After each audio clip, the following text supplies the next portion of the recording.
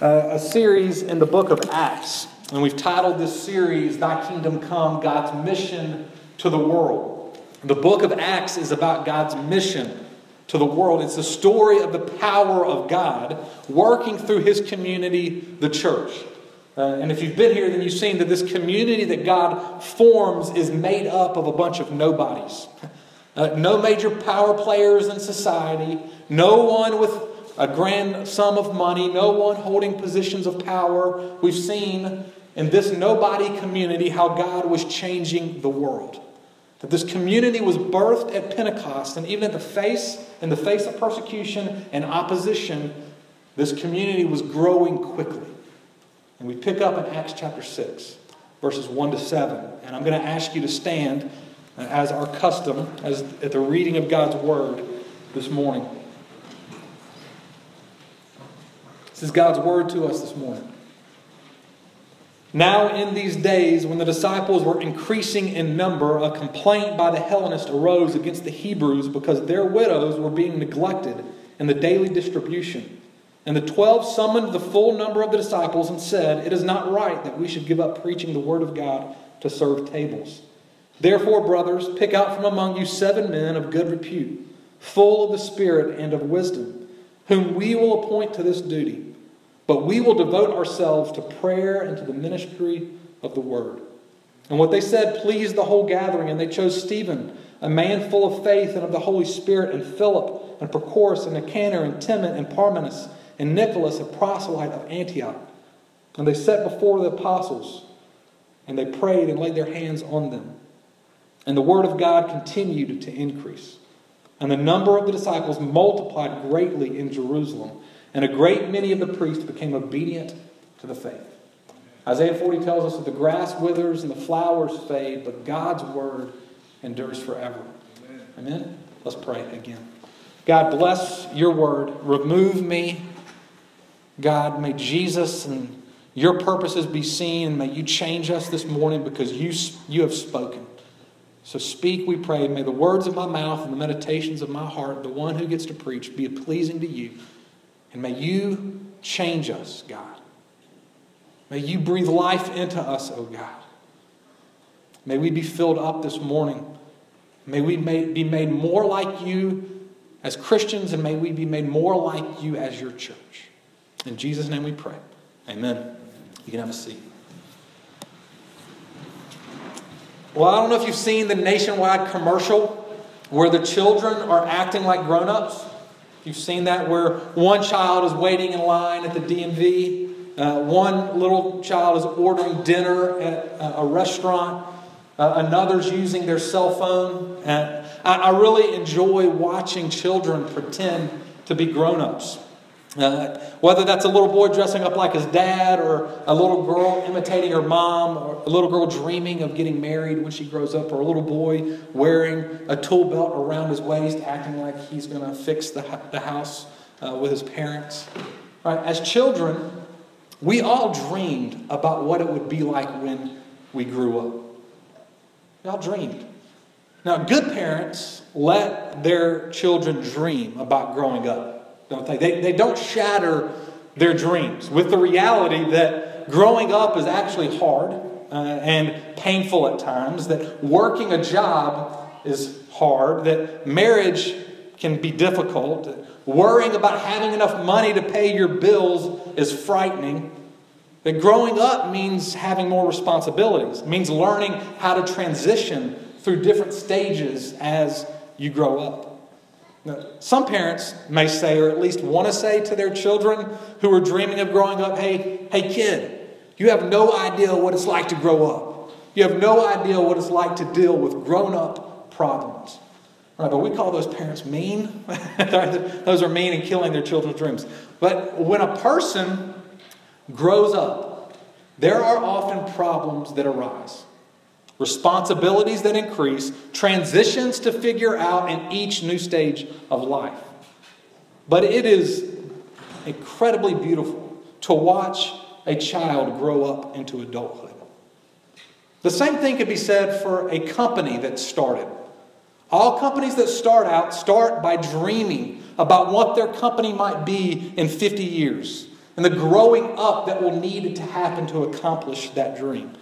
And companies experience problems as they grow, transitions in each new stage of growth, shifting of responsibilities by employees. But it's a beautiful thing to see a company grow from a startup to a mature company. And the church of Jesus Christ is no different. Verses 1 and verse 7 in Acts chapter 6 says that the church was growing, was increasing in number. And we've seen throughout this book of Acts that the church was birthed, launched, and it's been growing rapidly ever since. And in the midst of the growth, there have been problems of persecution, of dishonesty. Acts chapter 6 shows us more problems and difficulties that arise as the church grows up. But this church is also beautiful as it matures and it lives out the life of being the church together. I love how God brings His timely word to us personally and corporately. And if God's done that for you before. I've found many of these passages in Acts to hit me at just the right time. And this passage was no different. I believe this is a very timely passage for us as a church. As we've experienced growth in 1 year being together. And there will be problems that will arise for us as a church, transitions that we will go through, responsibilities that we'll need to shift. But there is a beauty that can be displayed if we grow up and we live like the church God calls us to be, in which we see here in Acts chapter 6. We're going to look at 3 potential problems that could arise in growing up, and the corresponding beauty that we can display as we grow up and if we grow up. So let's look at the first potential problem. Potential problem number 1, growing in diversity. Growing in diversity. Look at verse 1. It says that a complaint by the Hellenists arose against the Hebrews because their widows were being neglected in the daily distribution. The church is growing, it's moving, there's healing, they're on mission, there's a movement of power, and now there's complaining, murmuring, discontent. I love that the Bible does not try to hide the difficulties within the church, the struggles within, the problems as they arise. The Bible does not whitewash and gloss over the reality that the church can be a messy and difficult place. Welcome to the church. Welcome to Christ Central Church. We're no exception. If you've not experienced complaining and difficulty, problems that could arise, it will happen within our church. Because we are a community of saints and sinners. So the complaint that arises in verse 1 is actually a valid complaint. And it arises because of the diversity that is now represented within the community of the early church. The first thing we see about this diversity is that there is a diversity in culture. Again, in verse 1, there are Hellenists and Hebraic Jews. Hellenists and Hebraic Jews. Hebraic Jews were from Jerusalem. They spoke Aramaic. They were culturally conservative. All of the apostles were Hebraic Jews. And then there are Hellenist Jews. Those were those from the Jewish dispersion who had traveled to Jerusalem for this festival called Pentecost, were converted to faith in Christ. And these Hellenists lived in varying major cities. They spoke Greek, and they were culturally progressive. So this community here in the early church, this is like taking a community of people from rural eastern North Carolina, farming community, culturally conservative, and combining them with a community of progressive, foodie Durhamites, right? That's what's happening here. And then the complaint arises that the Hebrew widows are being cared for better than the Hellenist widows. The complaint is cultural discrimination. So there's a diversity in culture. We also see a diversity in class. The widows are being neglected. The widows, they were the most needy, the most vulnerable in society. Most of these widows had left their families and becoming Christians, and now they're dependent on the church to provide for their needs. And there are those within this community of the early church that have incredible means and resources. And we have seen throughout Acts, which is reflected again here in chapter 6, that the Christian church is a community made up of extreme diversity. Different culturally and different socioeconomically. Diversity has always been a distinctive of the Church of Jesus Christ. You know what the question that everyone asks when they walk into a new social setting or a new community gathering? You know what the question is? Maybe you're a first-time guest at Christ Central this morning. Maybe you asked it as you came in this morning. Let me tell you what the question is. Who here is like me? Who here is like me? Where are the people like me? Everyone enters into a new community and looks for the people that dress like me, have the same interest as me, looks like me, talks like me. It's the way the world operates. We look for people like me. But the church has always been a place that welcomes all different types of people, a diversity of people. Because if we understand the gospel, it's not people's dress or interest or looks or language that makes them most like me. It's that they're created in the image of God like me. Struggling sinner like me. In need of Jesus like me. The church should be a place where diversity is expressed. And let's just be honest. When you put people from different cultures and different socioeconomic classes, and the church is growing in numbers and growing in this type of diversity, there are going to be difficulties and problems and tensions. I mean, it's hard enough to put people who love UNC and Duke and North Carolina Central all together, right? Especially after last night. There are going to be tensions just around basketball. But you put Asian and African American and Hispanic and African and white together, there are more differences than just basketball. You get differences in language, differences in style, difference in what people think is cool, right? And make those people Christians. And all of a sudden you have differences of what community should look like, or what worship should look like, or maybe how schooling your children should look, right? There's going to be differences all across the board. And you put together Republican and Democrat and Libertarian, there are going to be differences, right? You put people who own businesses and people who don't have a job together, there will be differences. I mean, you put together an Auburn graduate as a pastor and an Alabama graduate as a pastor, there are differences, all right? And a potential problem for the church, a potential problem, is growing in diversity. But with this growth, there is a beauty that can be displayed. The beauty is when we're a family made up of diversity. When we love one another genuinely in our differences. As Christ Central Church grows, and Lord willing, we grow in our diversity, there will be opportunity after opportunity for complaining and for grumbling and for criticizing. There will be the temptation for you to think that your way is the right way, and it may just be a cultural preference. There'll be a temptation for you to hang around people that are the same as you, right? People like me. There'll be the temptation to envy people that are different than you. There'll be a temptation to have fraction and division and even backbiting with a small comment here and a small comment there. And our enemy, Satan, wants nothing more than for us to be divided. So Christ Central, we have to be vigilant to love one another across our differences. We have to love people that are different than us. Learn about other cultures and classes. We have to be honest. We have to ask questions. And it's going to be messy and it's going to be hard, but it can be beautiful. Almost 2 years ago, Rachel and Timothy and myself attended a 2-day seminar on racial equity, put on by the Racial Equity Institute out of Greensboro, North Carolina.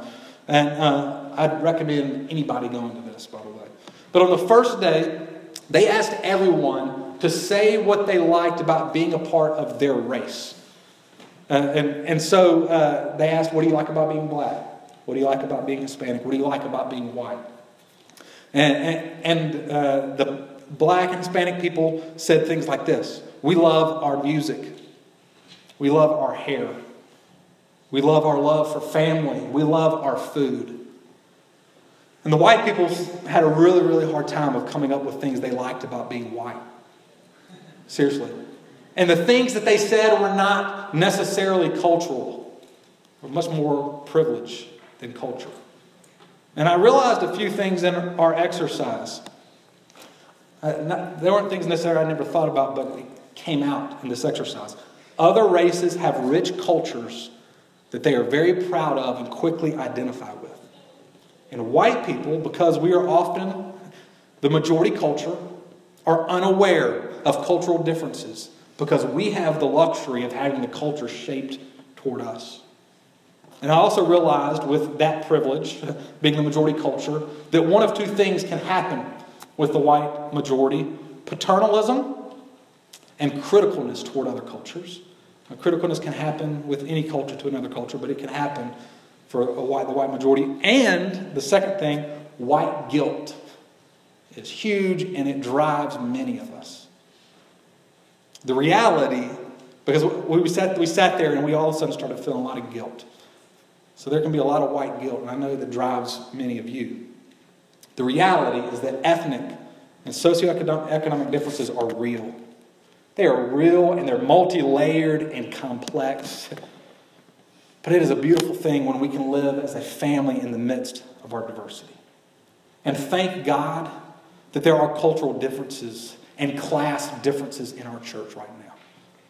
But may He give us more of it, and may we continue to grow in our diversity.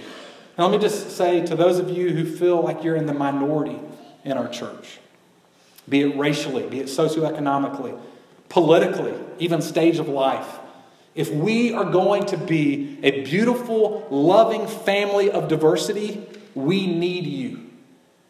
We need you.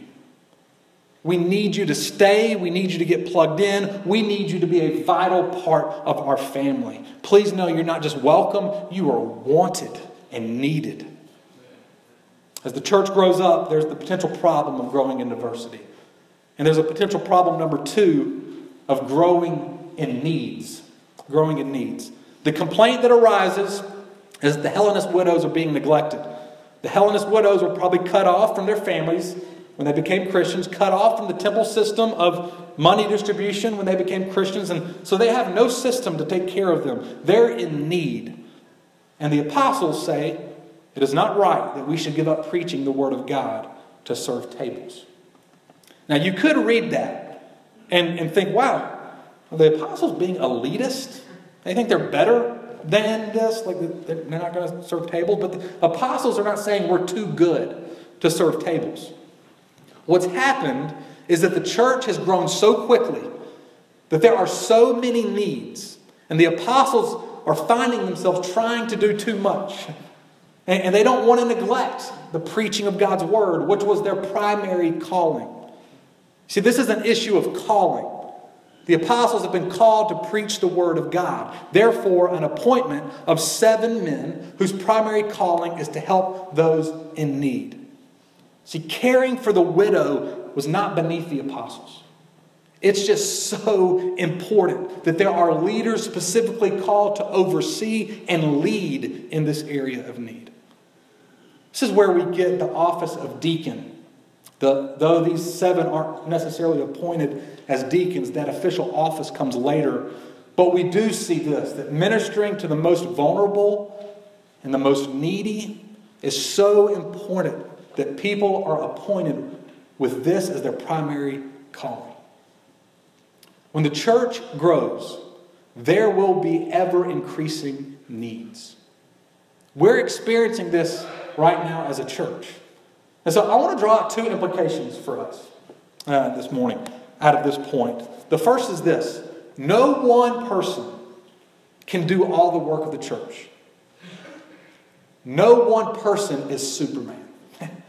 Though, and this is true for me, it's true for Timothy, and pastors, myself included, can often fall into the trap of thinking that we have to be superhuman, that we have to attempt to do everything perfectly, that pastors have to be expert theologians and expert entrepreneurs and business strategists and sociologists and literary and cultural critics, prayer warriors, therapists, CFOs. We have to do it all, right?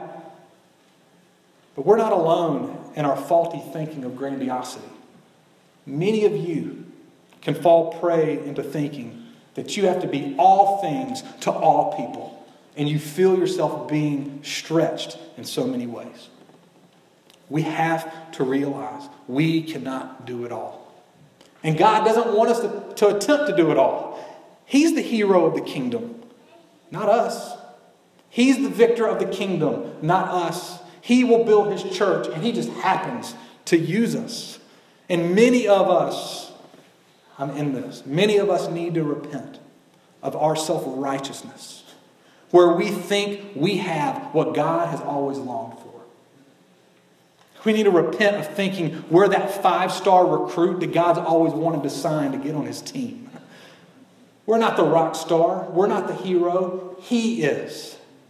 No one is Superman. But this doesn't mean we sit around and do nothing. Which leads me to my second implication. God wants to use every single one of us. Every single one of you, God wants all in for his kingdom. The growth of the church created a problem. All these needs were arising. But the beauty of the church is when there is a division of labor and people are being used in their gifts and in their callings.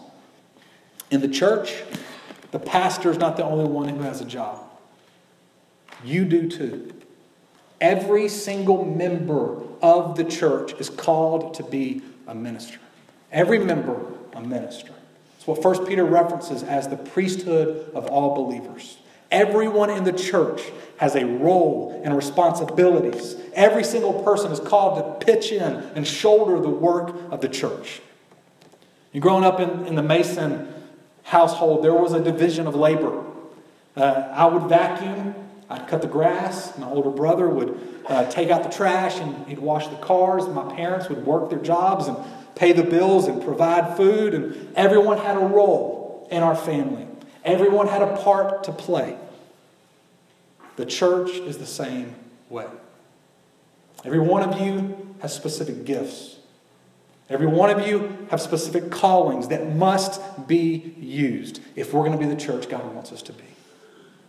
You see, the work of the church is a team effort. It's not an individual sport. This is a team effort. What kind of teammate are you? What kind of teammate are you? There was an article in the Duke student paper this week about Rasheed Suleiman. Suleiman was the first Duke basketball player to ever be kicked off a Coach K basketball team. And the complete story hasn't been revealed, but we do know this, that Coach K let him go because he was a distraction to the team. He was not a good teammate. He was doing more damage than he was helping the team. What kind of teammate are you? Let me ask you a question to help you evaluate what kind of teammate you are. If you stopped coming to church, how impoverished would we be? If you stopped coming to our church, would we suffer from you not coming? Can I be honest for a moment? And I promise you that I am not being manipulative here. You can ask Timothy and you can ask my wife Rachel that one of my greatest fears as a pastor is burning people out, hurting people, because this has happened to me. Burning people out and hurting people because the church puts people to work. That Christ Central would put you to work, abuse you for the sake of our own name in the city and our own reputation, and we would not care and shepherd and love you. And so I pray, may the Lord always protect us as a church from doing that. I pray that all the time. But let me be honest.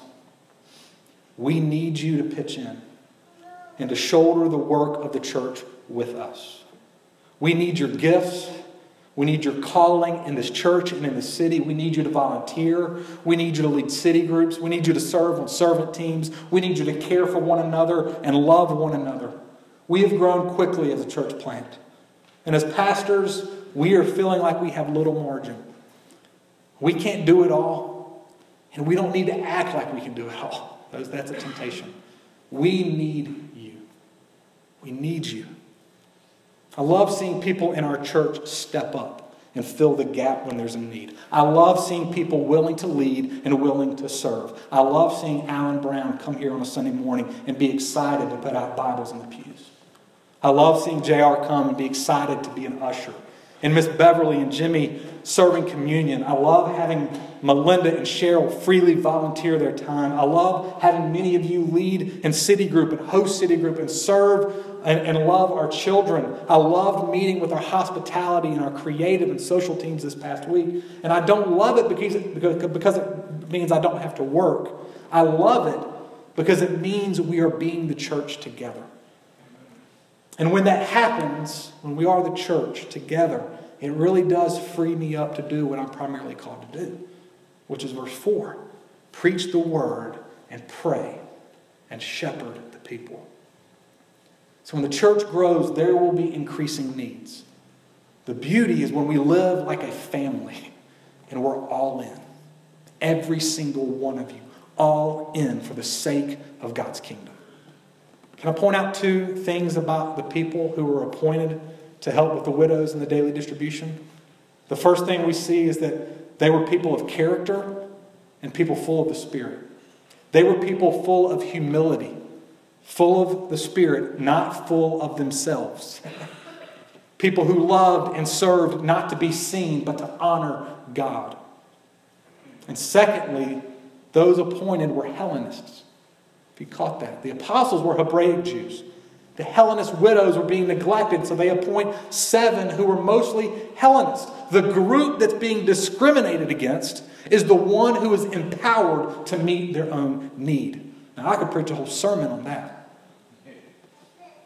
We need you. Every single one of you. Your gifts, your callings, your passions. But we need a you that is humble and full of God's Spirit.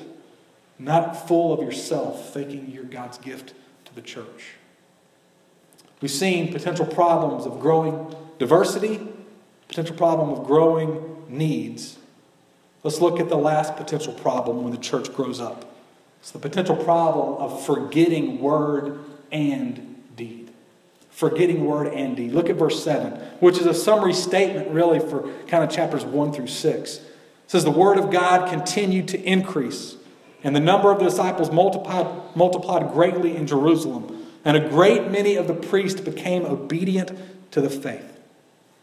The reason the church is growing in Acts is because there is both the word of God being preached and deeds of mercy and justice being administered.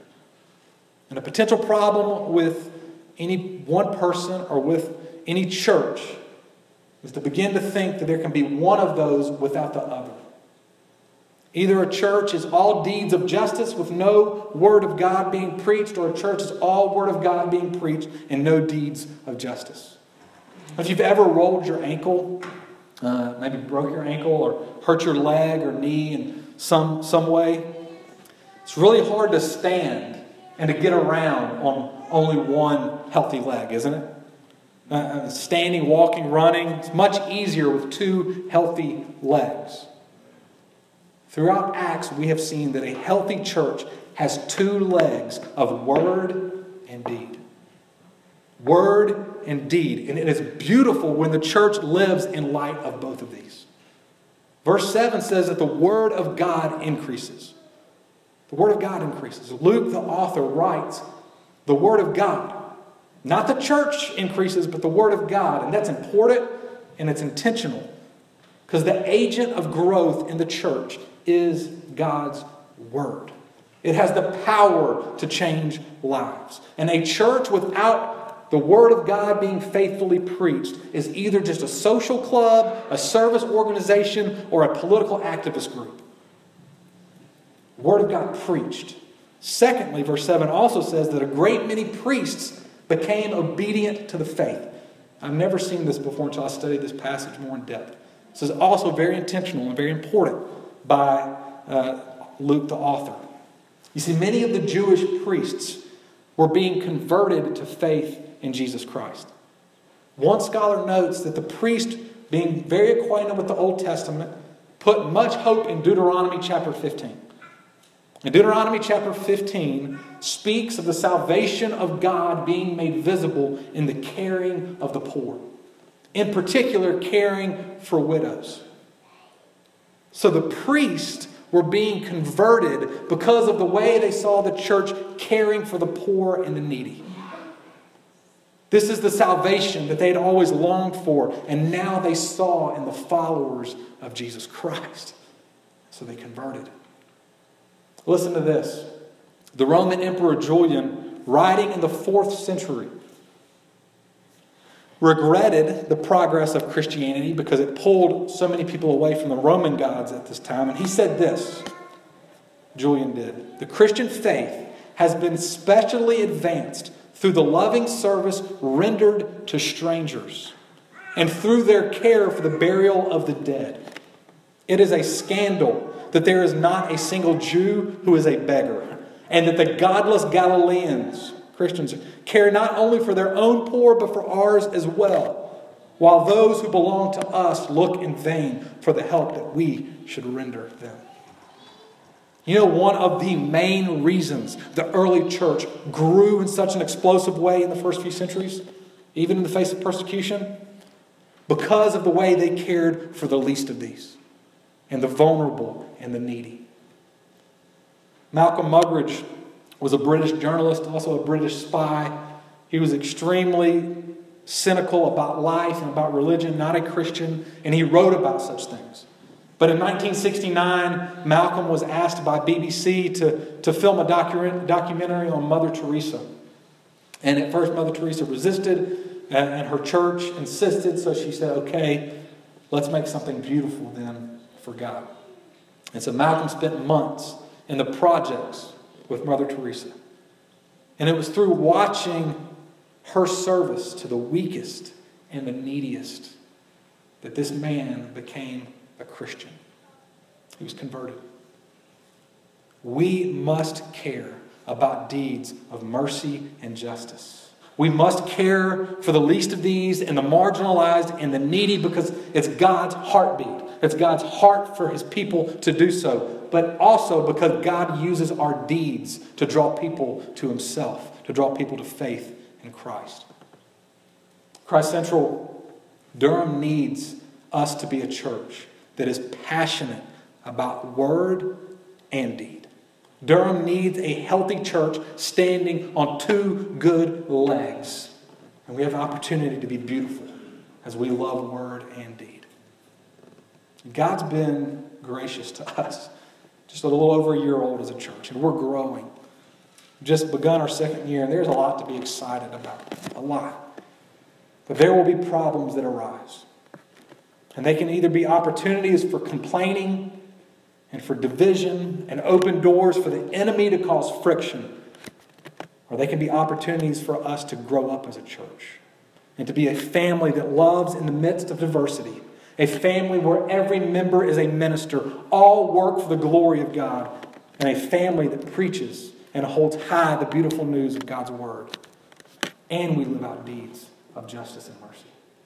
Amen? Let's pray for that. God, I ask that you would make us this type of church.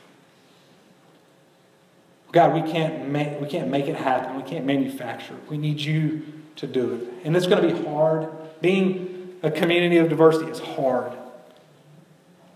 God, teach us and give us humility to be able to do that, to love well. And God, there are already so many needs arising within our church. May we be that community that rises up. Lord, the picture we see in Ezekiel of a valley of dry bones, the bones rattling and coming to life. Would Christ Central Church be that church that comes to life and marches forward for the sake of your kingdom here in Durham and around the world? And would we always hold tightly your word in living out deeds of justice and mercy? Make us this type of church, a true church, the true church. In Jesus' name we pray. Amen. Well, every week we get to come to